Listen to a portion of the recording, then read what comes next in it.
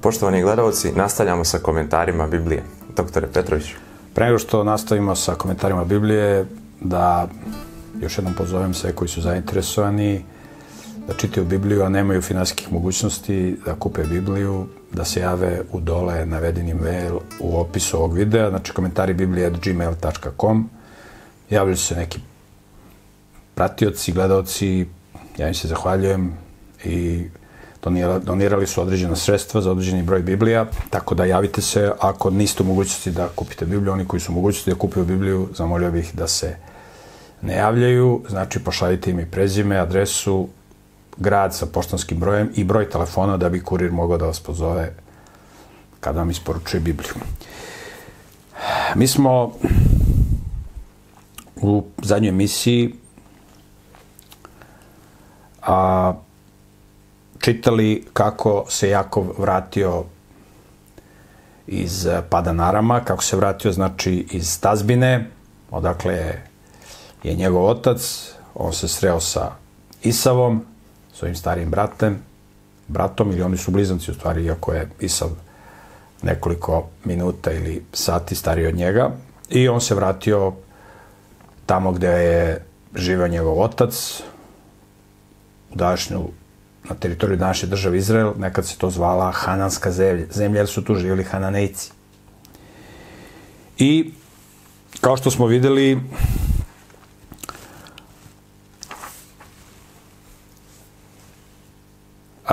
Jakov je imao 11 sinova i imao je ćerku koja se zvala Dina.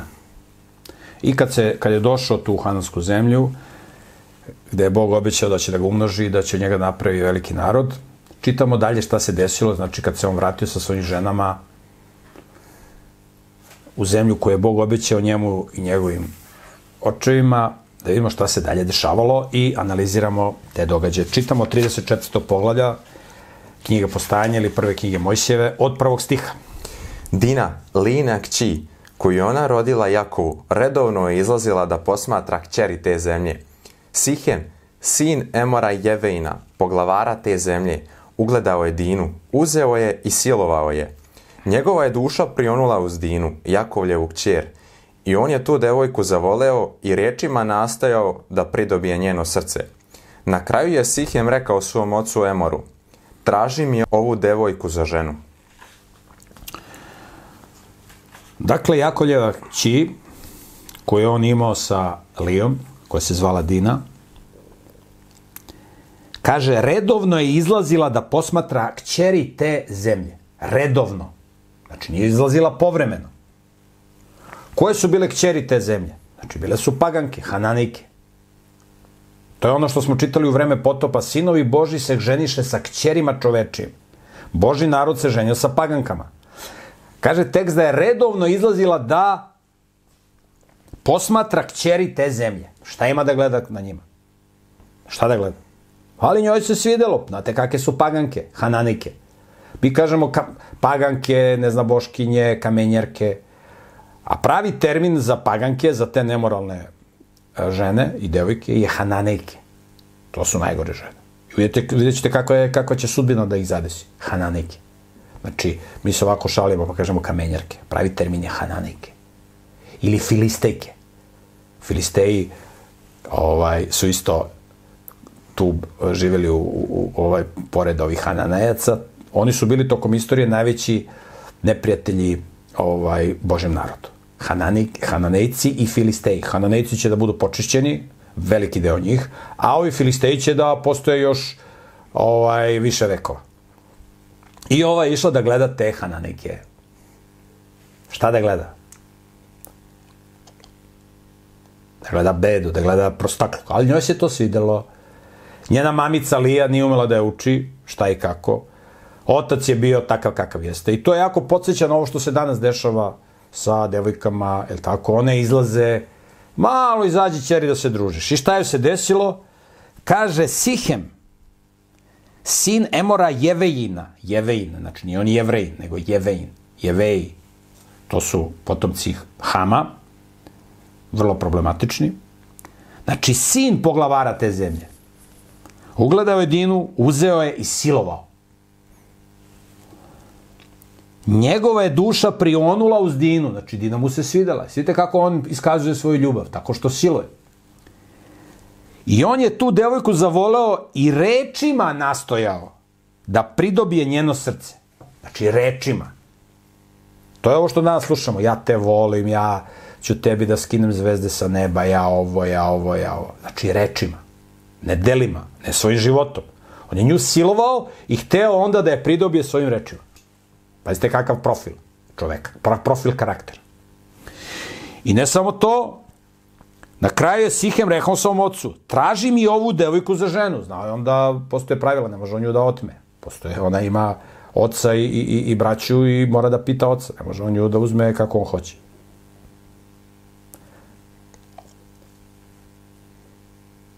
I čitamo dalje šta se desilo. Pa ćemo poslije analiziramo ko je ovde kriv, šta je kriv i tako dalje. Čitamo 5. stih. Jakov je čuo da je on obeščastio njegovu kćer Dinu. Jakov je o tome ćutao dok nisu došli njegovi sinovi koji su bili kod stoke u polju. Kasnije je Emor, Sihemov otac, otišao kod Jakova da razgovara s njim. A Jakovljevi sinovi su došli iz polja čim su čuli šta je bilo. To ih je jako zabolelo i razgnevilo, jer je Sihem bezumno postupio i naneo sramotu Izraelu kad je legao s Jakovljevom kćeri. A tako nešto nije smjelo da se učini. Dakle, braća su se jako razgnevila. Na koga su se oni razgnevili? Vidjet ćemo iz teksta da su oni razgnevili na Sihema. Znači, Sihem je kriv, nije naša sestra nije ništa kriva. Oni su se razgnevili. Za Jakova ne piše da se on nešto razgnevio. Kaže, Jakov je o tome ćutao. Ne piše da se on razgnevio. Vjerojatno se razgnevio, ali tek kaže da su se sinovi razgnevili.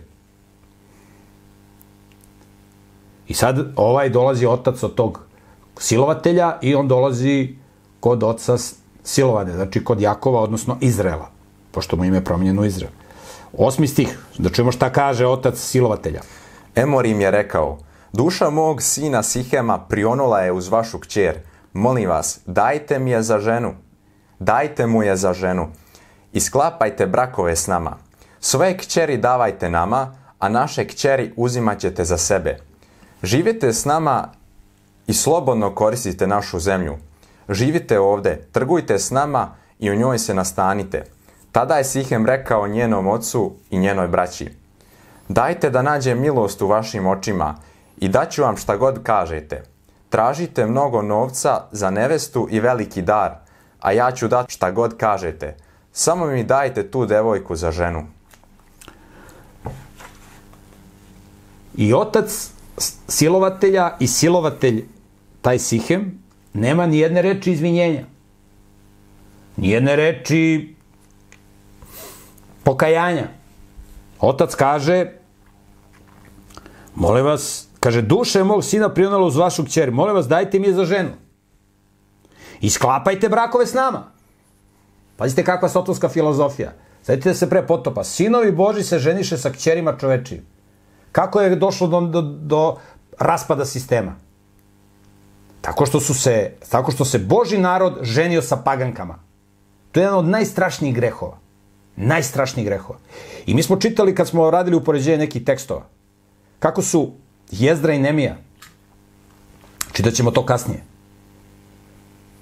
preneli Jevrejima, Izraelcima, zapovest, kad su se vratili iz Vavilona, da moraju da oteraju sve te žene koje su tamo oženili te Haldejke i njihovu decu. Sve da se otera. To je bila Božja zapovest. Se ti ženiš sa pagankom. Razumeš? Ona je lepa. To je jedan od najstrašnijih grehova. I to je ono što vodi porodicu i državu u propast. I ovaj kaže, nema ni izvini ni ništa, nego evo, moći ćete da se ženite s našim kćerima, vidiš kako su lepe, gledaj kako su, razumeš? I onda se javlja ovaj silovatelj, dajte mi da nađem milost u vašim očima i daću vam šta god kažete. Kaže on, izvini, pogrešio sam. Iskupit ću se na sve moguće načine, evo ako treba likvidirajte me. Tražite mnogo novca za nevestu i veliki dar. ja ću dati šta god kažete, samo mi dajte tu devojku za ženu. Znači, dajem, imam pare, sve dajem. Samo neću da se promenim, neću da menjam svoj karakter. Znači, hoću da dam pare i za lekove, i za frizuru, i za auto, za sve. Samo da ne menjam karakter. To je ta satanistička filozofija. Slušajte dalje šta kažu, šta se dalje dešavalo. 30. stih.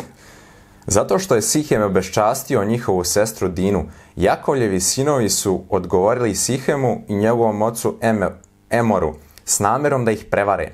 Rekli su im, nipošto ne možemo učiniti tako nešto i dati svoju sestru čoveku koji nije obrezan, jer je to za nas sramota. Na to možemo pristati samo pod uslovom da postanete kao i mi i da obržete sve muškarce među vama. Onda ćemo svoje kćeri davati vama, a vaše kćeri uzimati za sebe i živjet ćemo s vama i postaćemo jedan narod. Ali ako nas ne poslušate i ne obrežete se, uzet ćemo svoju kćer i otići ćemo. Jakovljevi, odnosno Izraelovi sinovi, se služe prevarom. Mi ćemo vidjeti kasnije kako su oni se, to je bilo, i kasnije su se služili prevarama. Čitat ćemo vrlo uskoro. Znači, vi se obrežite fizički. Uopšte se ne radi se uopšte o pitanju obrezanja srca. Mi smo čitali da postoji obrezanje srca i obrezanje tela. Nego fizičko obrezanje. Naravno, ovo je bilo sa ciljem da ih prevare. Vidjet ćemo kasnije da će taj ritual samo odradi nešto ritualno, samo da se ne menja srce, da se ne menja karakter i postaćeš deo nas. To je danas vrlo popularno u modernom svetu i kroz celu istoriju. Da se karakter ne menja, da se srce ne očisti. Nego neke spoljne manifestacije i ti si deo naše verske zajednice, deo naše ekipe, deo našeg društva i tako dalje. Kaže, znači, vi se obrežete i onda ćemo da budemo jedan narod, je li tako? Ali ovo je bilo sa namerom da ih prevare. Sad čitamo kako će da ih prevare. 18. stih. Sihemu i njegovom ocu Emoru dopalo se ono što su oni rekli. Mladić nije oklevao da ispuni taj uslov, jer mu se Jakovljeva kći veoma sviđala, a on je bio najpoštovaniji u celom domu svog oca. Pazite, ovaj silovatelj je bio najpoštovaniji. Njega su svi poštovali. Onda možda mislite kako su ovi ostali bili. Znači, tata takav, sin najpoštovaniji. Mesto da ga je otac likvidirao, ti siluješ, razumeš? On je najpoštovaniji. To je kod njih normalno. Vi imate i danas u svetu, postoje statistike, možda pogledate na internetu, koliko se svakog minuta žena siluje u svetu. To su strašne cifre. To je u nekim, tamo u Indiji se svako malo neko siluje. To je kod njih normalno. I u mnogim drugim zemljama. Naravno, to svetski mediji ne izveštavaju. Takva je bila filozofija ovog najpoštovanijeg mladića u njegovoj porodici. Silovatelj, najpoštovaniji. Idemo dalje, 20. stih. Tako su Emor i njegov sin Sihem otišli na vrata svog grada i rekli ljudima svog grada: ovi su ljudi miroljubivi prema nama, neka se nasele u zemlji i trguju s nama, jer zemlja je dovoljno prostrana i za njih.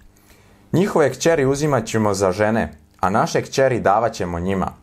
Ti ljudi će pristati da žive s nama i da postanemo jedan narod, samo pod uslovom da se svi muškarci među nama obrežu kao što su oni obrezani.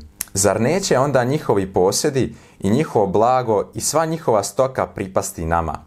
Samo pristanimo na taj uslov da bi živjeli s nama. Tada su svi koji su izlazili na vrata njegovog grada poslušali Emora i njegovog sina Sihema i svi muškarci su se obrezali, svi koji su izlazili na vrata njegovog grada. Zašto su se svi ovi pagani, neznabošci, satanisti obrezali? Slušajte zašto. Kaže ovaj Sihem i njegov otac izašli na vrata od grada, tu gde svi prolaze, gde je kao neki trg. Kaže, ovi su ljudi miroljubivi prema nama. Znači mirni, evo mi im silovali sestru, oni mirni. Otac se ništa ne buni. Mirni ljudi. Tako. Neka se nasele u zemlji i trguju s nama, jer je zemlja dovoljno prostrana i za njih. Njihove kćeri uzimat ćemo za žene, znači uzet ćemo ovu što smo silovali, a naši kćeri davat ćemo njima. Ti ljudi će pristati da žive s nama i da postanemo jedan narod, Samo pod uslovom da se obreže. Zar neće onda njihovi posjedi, njihovo blago i sva njihova stoka pripasti nama? Znači, kad im budemo davali naše ćerke za žene, onda će sve to što oni imaju da pripadne nama. Tako? Jer šta će da budu ta deca što će da rađe ove paganke? Pa bit će pagani isto koji mi. Oni će da ih vaspitavaju. I ta deca će i ti sinovi da naslede svo to imanje, sve to nasledstvo od te bogate porodice, tog bogatog naroda. Znači, oni su bogati, imaju veliko blago. I ovo je sad prilika kako da se mi obogatimo. Kako da dođemo do njihovo, da ih oplenimo. Na miran način. Samo ćemo se obrežati. Fizički. Oni ne znaju šta je duhovno obrezanje, niti mi je neko rekao o tome. Mislim, mogli su oni da se interesuju, ali to njih ne interesuje. Da razumijem da vi njima pričate nešto pametno. Sad ćemo mi da se s njima, razumiješ, da spojimo malo, samo se obrežemo. Bate, se obrežem, šta je, kakav je problem da se obreže za pare? Za pare će i uši da obreže i šta god treba da obreže. Za pare.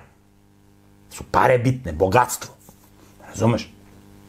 Materializam. Nema nigde obrezanje srca. Promena karaktera. Služba njihovom Bogu. To niko od njih nije tražio, njih to zanima. I kaže, svi muškarci se obrezali. Evo, sad ćemo se obrežemo i da se obogatimo, ima sve da poplenimo to njihovo. Kad im damo naše ćerke, to će sve da bude naše. Čitamo dalje šta se desilo kad su ovi satanisti obrezali. 25. stih. Ali trećeg dana, dok su oni još bili u bolovima, dva Jakovljeva sina, Simeon i Levije, Dinina braća, uzeli su svoje mačeve i ušli u grad, a da niko ništa nije posumnjao, i pobili sve muškarce. Oštricom mača obili su Emora i njegovog sina Sihema. Onda su uzeli Dinu i Sihemove kuće i otišli. Ostali Jakovljevi sinovi napali su muškarce koji su već bili teško povrijeđeni i oplenili su grad, jer je tamo njihova sestra bila obeščašćena. Zatim su uzeli njihove ovce, njihova goveda i njihove magarce i sve što je bilo u gradu i što je bilo u polju.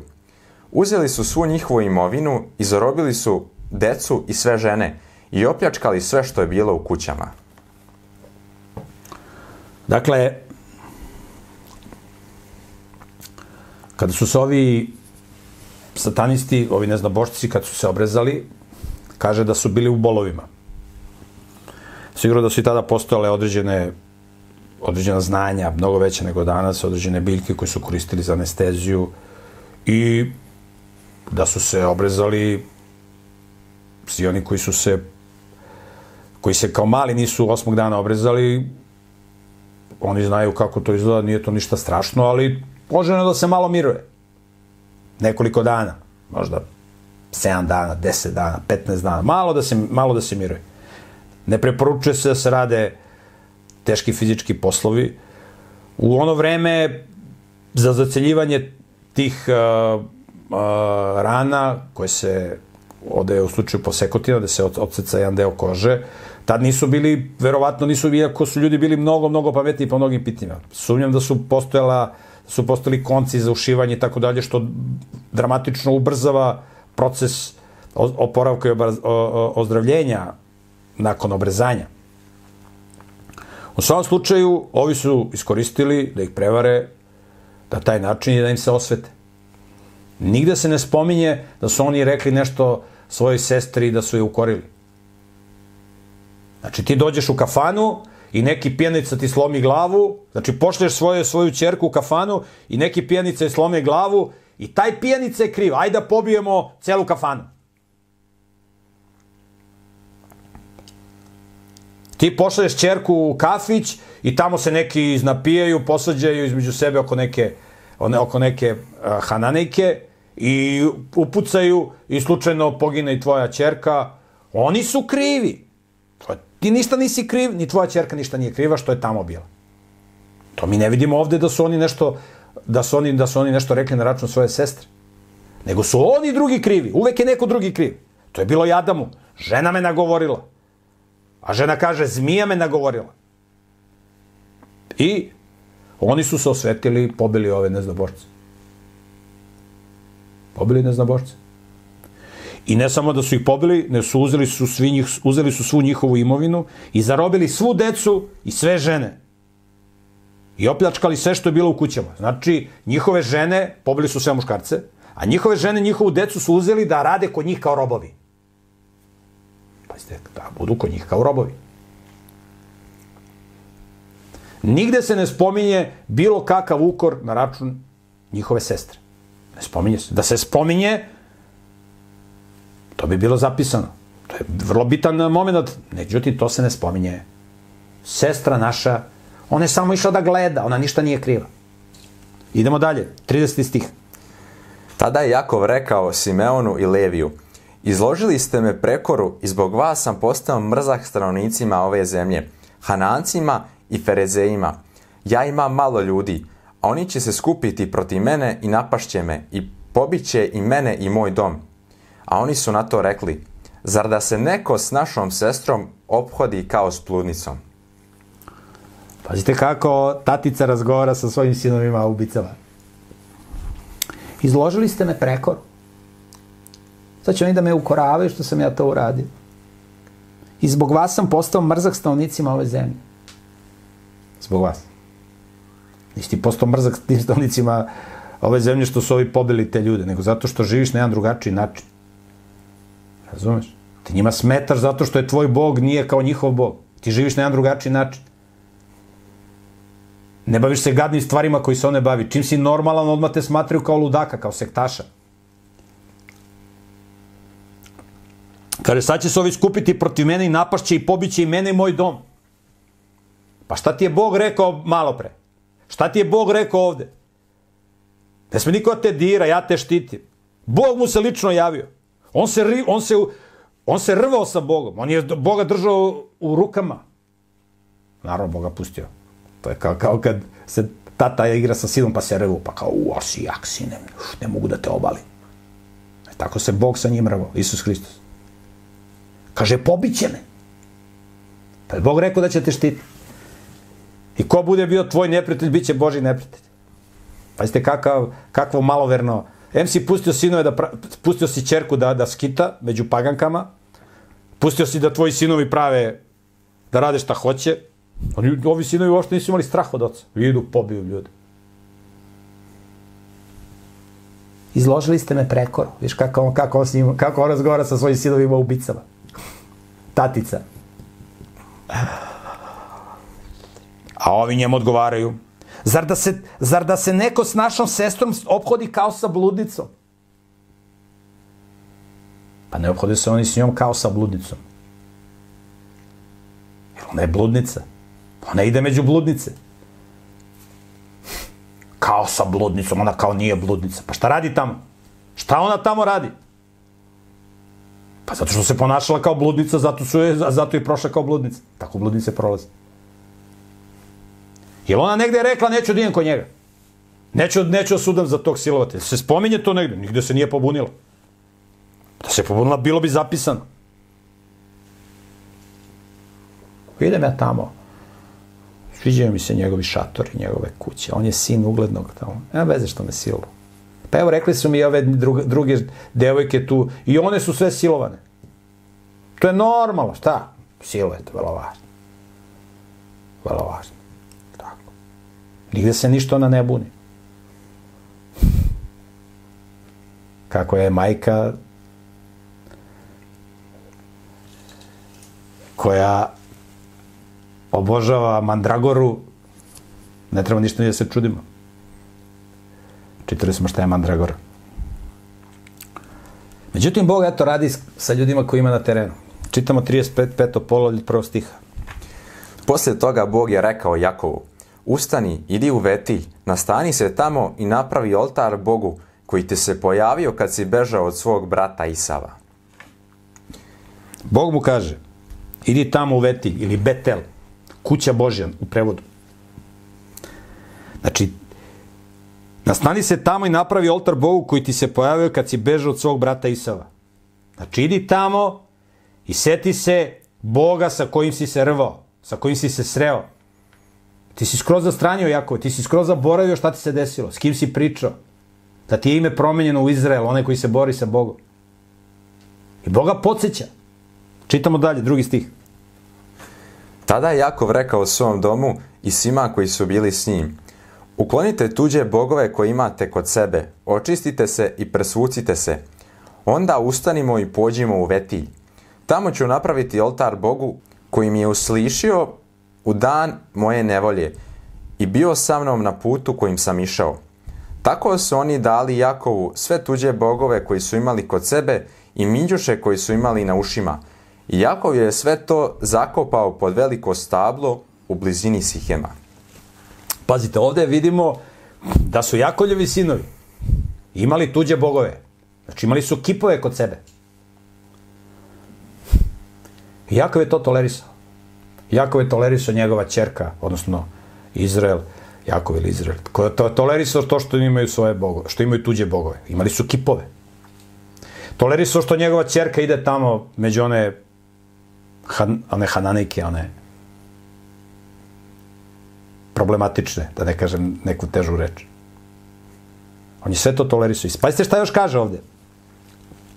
I sad kad mu se Bog javio, kad ga Bog podsjetio, ej, ja sam me sećaš da sam, šta sam ti obećao, sećaš da smo se sreli, sećaš da se rvao sa mnom, sećaš da sam te blagoslovio. Sad tamo se vratiš. I ovaj se setio. Znači, Bog mora da ga podsjeti. Pošto je on zaboravan. Malo je zaboravan. I on kaže, kad ga je Bog podsjetio, bacite tuđe bogove, jer on zna šta Bog voli, šta ne voli. I pazite šta ovdje kaže još. Tako su oni dali Jakovu sve tuđe bogove koji su imali, sve te kipove. I minđuše koje su imali na ušima. A Jakov je sve to zakopao pod veliko stablo u blizini Sihema. Znači imali su minđuše. Šta znači minđuša kroz Bibliju? Mi ćemo čitati kasnije kad budemo čitali Božje zapovesti. Ljudi koji su bili robovi, oni su posle izvesnog vremena mogli da budu slobodni, bez otkupa. Ali ako rob kaže, piše u Bibliji, da želi da ostane kod gospodara, tu mu je lepo, nemoj ja da budem slobodan, da ja moram o sebi da brinem. Ja ću da budem kod tebe rob do veka, da ti brineš o mom stanu, hrani, zaposlenju, to ono što danas slušamo. Šta me briga ko je na vlasti, daj ti meni platu, posao, stan, ovo, ono. Ja, moj stariji prijatelj koji je preminuo, on je meni ovako govorio. Miroljube, ja znam šta ti misliš o Josipu Brozu Titu. Ja ću ti reći jednu stvar, Miroljube. Meni je Tito dao posao, platu, stan u kome sada živim i penziju. On je meni dao sve. Znači, hoćeš da neko brine o tebi, da ti nemaš odgovornosti, da ja ću da pristanem da budem rob kod tog čoveka zauvek. Onda mu se izbuši uvo i nosi minđušu na uvetu. I to su nosili robovi koji su izabrali da budu robovi zauvek. Taj običaj robstva, oni koji su hteli da budu robovi, je preuzet iz paganstva, zato što ljudi koji su služili paganskim bogovima, Valu, Marduku i nekim drugim, demoni su se i Sotona prikazivali sa raznim imenima. Pojavi se demon, pravi čudo, ja sam Bog Marduk, ja sam ovo, ja sam on. Val se javi, pravi čuda i tako da.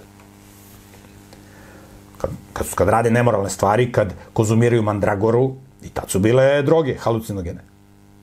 Onda lakše padnu u trans i lakše ih opsene demon. I onda su ovi lažni bogovi, demoni i Sotona, tražili od svojih sledbenika da nose minđuše. Minđuša je simbol da si ti sluga ili rob tog božanstva. I onda su ovi koji su služili paganskim bogovima nosili minđuše, takozvani minđušari. Minđušari.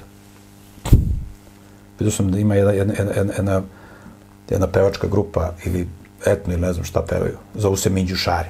Ili pop možda sviraju, ne znam. Minđušari. Znači, bili su minđušari u stare vremena. I kad vidite te sa minđušima, znači oni služe paganskim bogovima.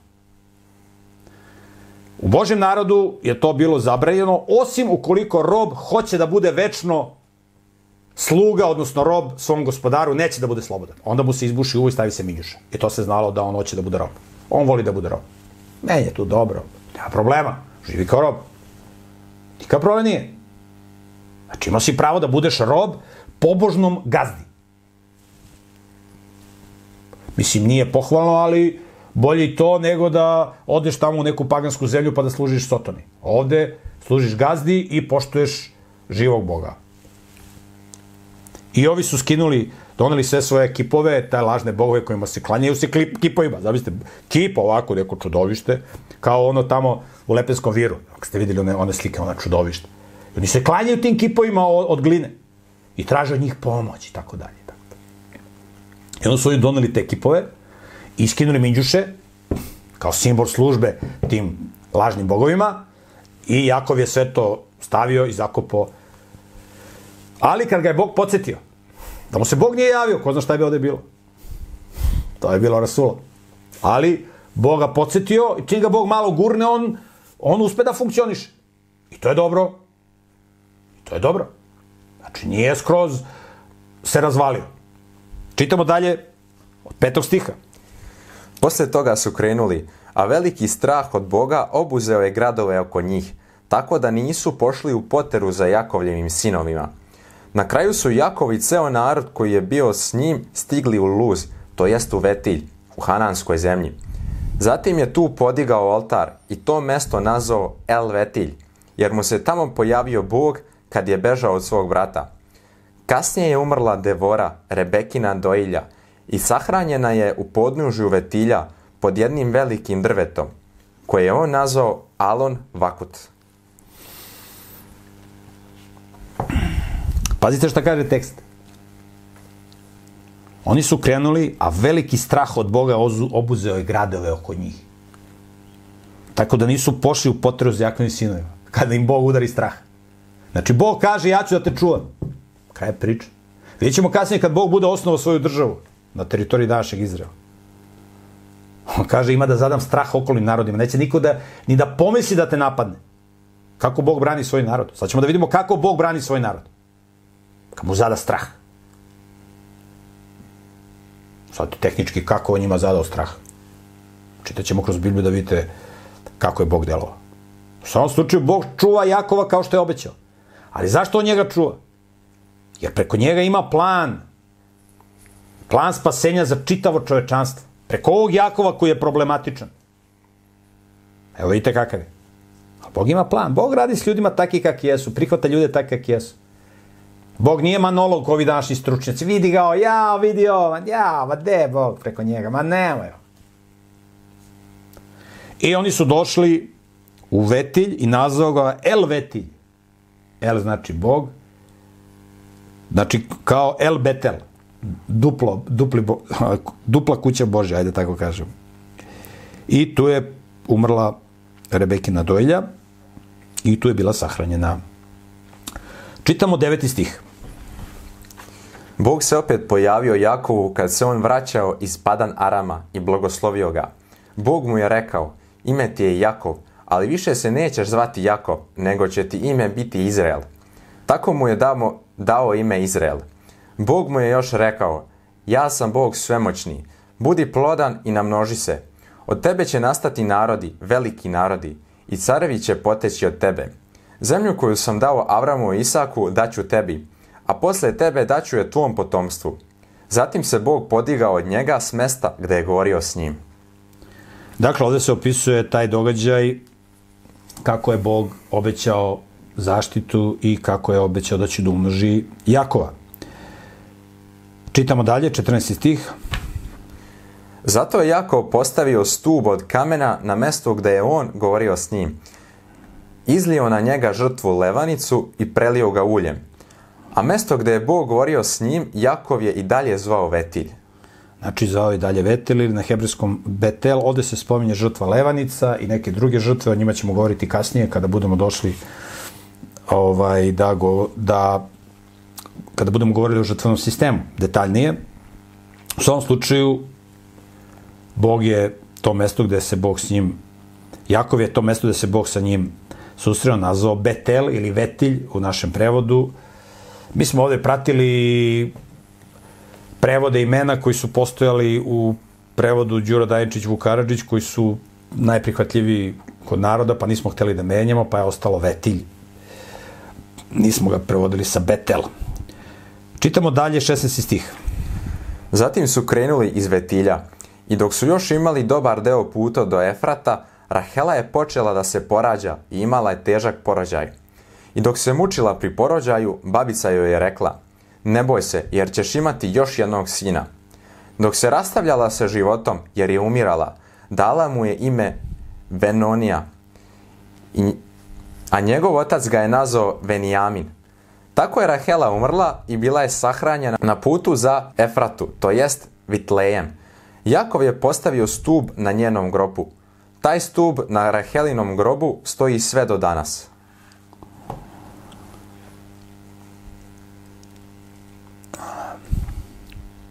Ovdje imamo opis kako je Rahela, žena koju je Jakov najviše voleo, od sve svoje 4 žene nju je najviše voleo. Ona je rodila sina koji će dobiti ime Venijamin i umrla je na putu za Efratu, to jest u Vitlejemu. Ovdje se prvi put spominje mesto Vitlejem i znamo da će kasnije u tom mestu biti rođen Isus Hristos. Ovdje je u Vitlejemu, dakle, rođen najmlađi Jakovljev sin Venijamin. I Jakov je postavio stub na njenom grobu. Kaže, taj stub na Rahelinom grobu stoji sve do danas. Stoji sve do danas, misli se u ono vreme kad je ova knjiga pisana. Sad više tog stuba nema. I evo vidimo da je Rahela preminula i da se prvi put spominje mesto Vitlejem. To je vrlo, vrlo, vrlo zanimljivo. Tako da možemo da razmišljamo o tome, o smrti Rahele, o rođenju Venijamina, kakve to ima veze sa rođenjem Isusa. Znamo da, kad budemo čitali kasnije, da kad se Isus rodio u Vitlejemu, desilo se takođe velika pogibija, kada je Irod poslao svoje ljude da pobiju decu mlađu 2 godine. Čitamo dalje, 21. stih. Posle toga Izrael je krenuo dalje i razapeo svoj šator iza kule Eder. Dok je Izrael živeo u toj zemlji, Ruvim je otišao i legao s Valom, inočom svog oca. Izrael je saznao za to. Pazite ovde, imamo,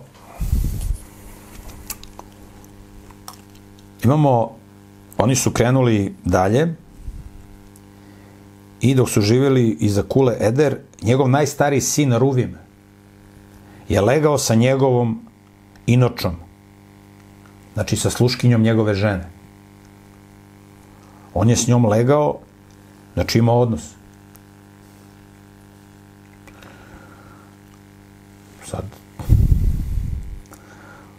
Sad možemo da pitamo zašto ovde ne piše da se ona njemu suprostavila, da li je mogla da mu se suprostavi, da li ju je silovao. On je s njom legao. Nisu napisane okolnosti pod kojim je on sa njom legao. Ta sluškinja je bila paganka. Ona nije bila iz njegovog, znači, Lija i Rahela su bile iz te loze koja je dolazila preko Sima i koja je bila iz te familije odakle je bio Avram. Ove sluškinje su bile paganke. Da li ona s njim dobrovoljno legla ili nije, šta je tu bilo, nije opisano, ali u svakom slučaju njegov najstariji sin Ruvim je legao sa ženom svoga oca, odnosno sa inočom, to mu nije glavna žena. Ako se sjećamo, taj Ruvim je bio onaj sin problematični koji je pronašao mandragore i donao svojoj mamici Liji. Prvenac. I sada kad vidimo ove stvari koje su se desile sa Ruvimom, možemo o njemu da imamo jednu vrlo negativnu sliku. Međutim, njegov karakter ćemo i kasnije da analiziramo, što je vrlo zanimljivo, i da vidite opet sa kakvim ljudima Bog radi i kako se Bog meša u ljudske živote. To je jako, jako važno. Tekst kaže, Izrael je saznao za to. Izrael je saznao da ovaj lego sa njegovom ženom, sa njegovom inočom. Šta se desilo? Jer ga poznao na odgovornost? Jer ga možda likvidirao? Sam misli lego s njegovom ženom.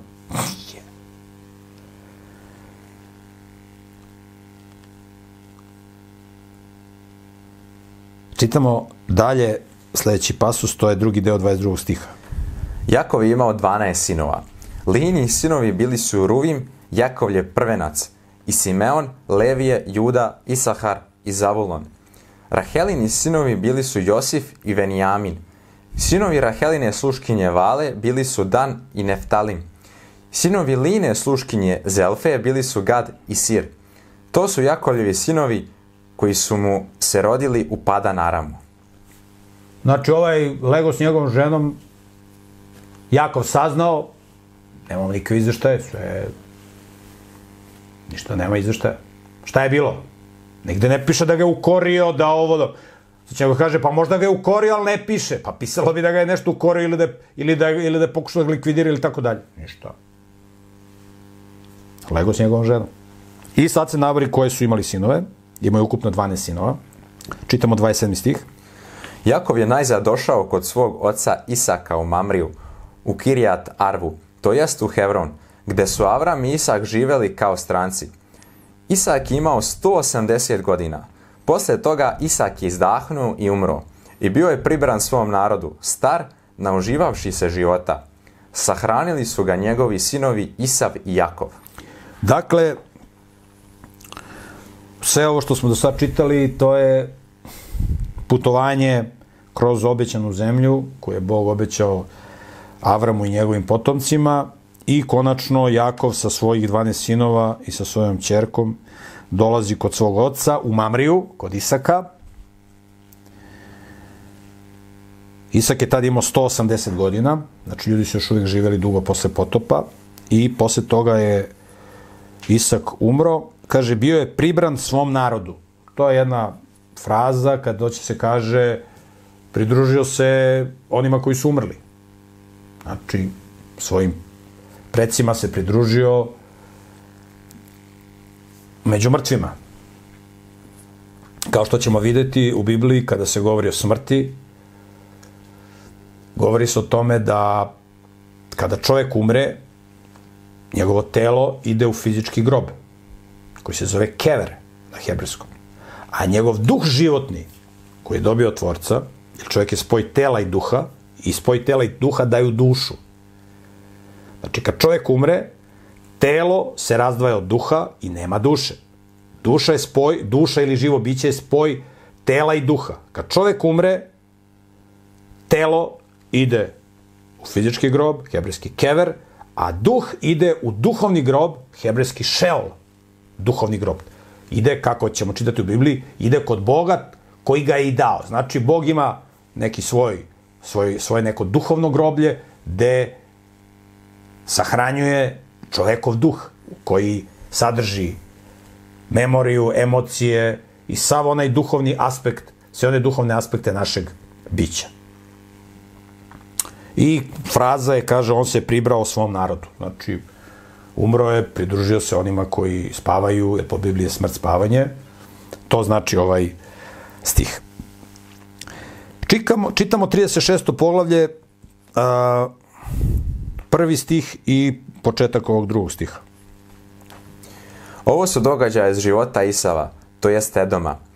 Isav je uzeo sebi žene od hananskih kćeri, Adu, kćer... Možemo da stanemo. Nećemo da čitamo koje je on sve kćeri imao, Adu, Olivemu i tako dalje, ali šta je bitno? Sad ovde u 36. poglavlju se opisuju se događaji iz života Isava, odnosno Edoma. Njega su zvali Edom zato što je crven. Ušao je u poslovicu. To u Bibliji se kaže, ima da budeš, kaže, kad Bog kaže kako će da razvali tamo neke sataniste. Kaže, ima od tebe da napravim poslovicu.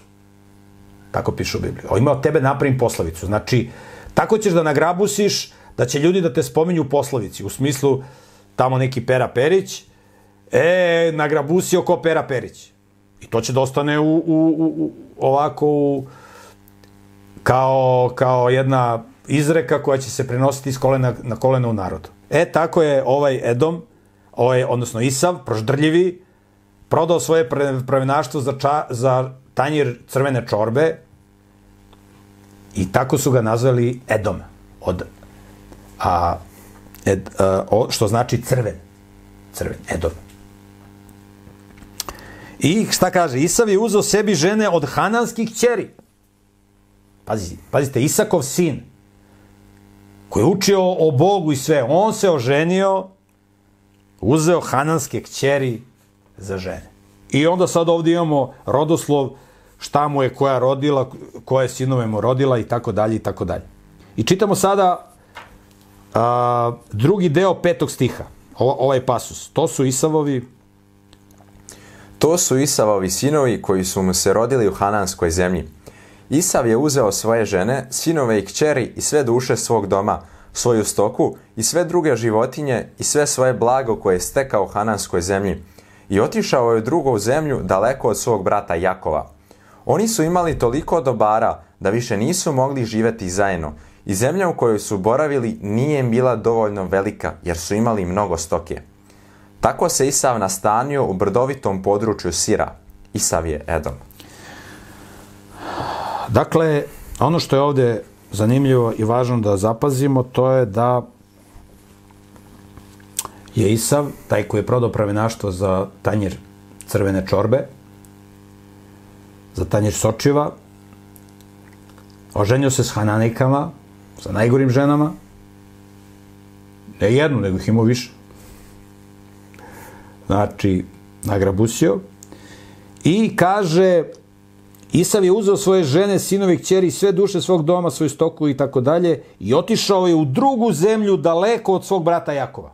To je Bog sredio da on ode što dalje od njega, da ne pravi problema i otišao je on daleko i nastanio se u brdovitom području Sira. Isav je Edom. Koga zanima može da pogleda na karti gde se nalazi Sir i gde su živjeli Edomci, odnosno potomci Isava. I sad ovde dalje možemo da vidimo da je tekst označen kosim slovima. Kosim slovima kad je označeno znači da nije toliko bitno u prvom čitanju da se čita. Ko su bili, kaže, ovo su imena Isavovih sinova, pa navodi njegove sinove, pa njegove potomke.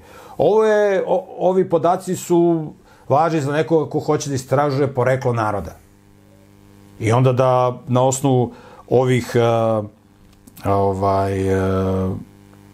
rodoslova i tako dalje može da vidi ko su potomci ovog Isava i njegovih sinova.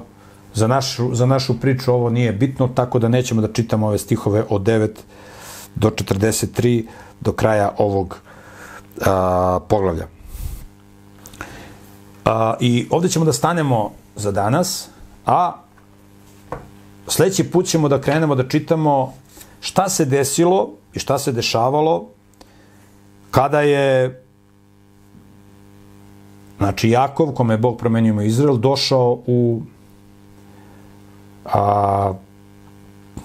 zemlju odakle je on otišao tamo da nađe ženu u Padan Aram i posle on vratio tu gde je njegov otac živeo u Mamriji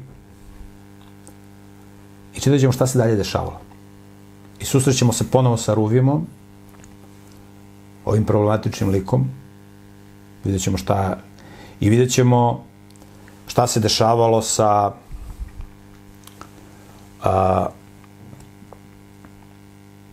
Jakovljevim sinovima, kako su oni živjeli, kako su se ponašali, kako je Bog preko njih delovao i pokušat ćemo da ne samo proučimo istoriju ljudi na planeti Zemlji, nego da vidimo kako se Bog mešao u ljudske živote i kako je pokušavao da izvuče maksimum koji je mogao i kako je radio na tome da spasi čovečanstvo.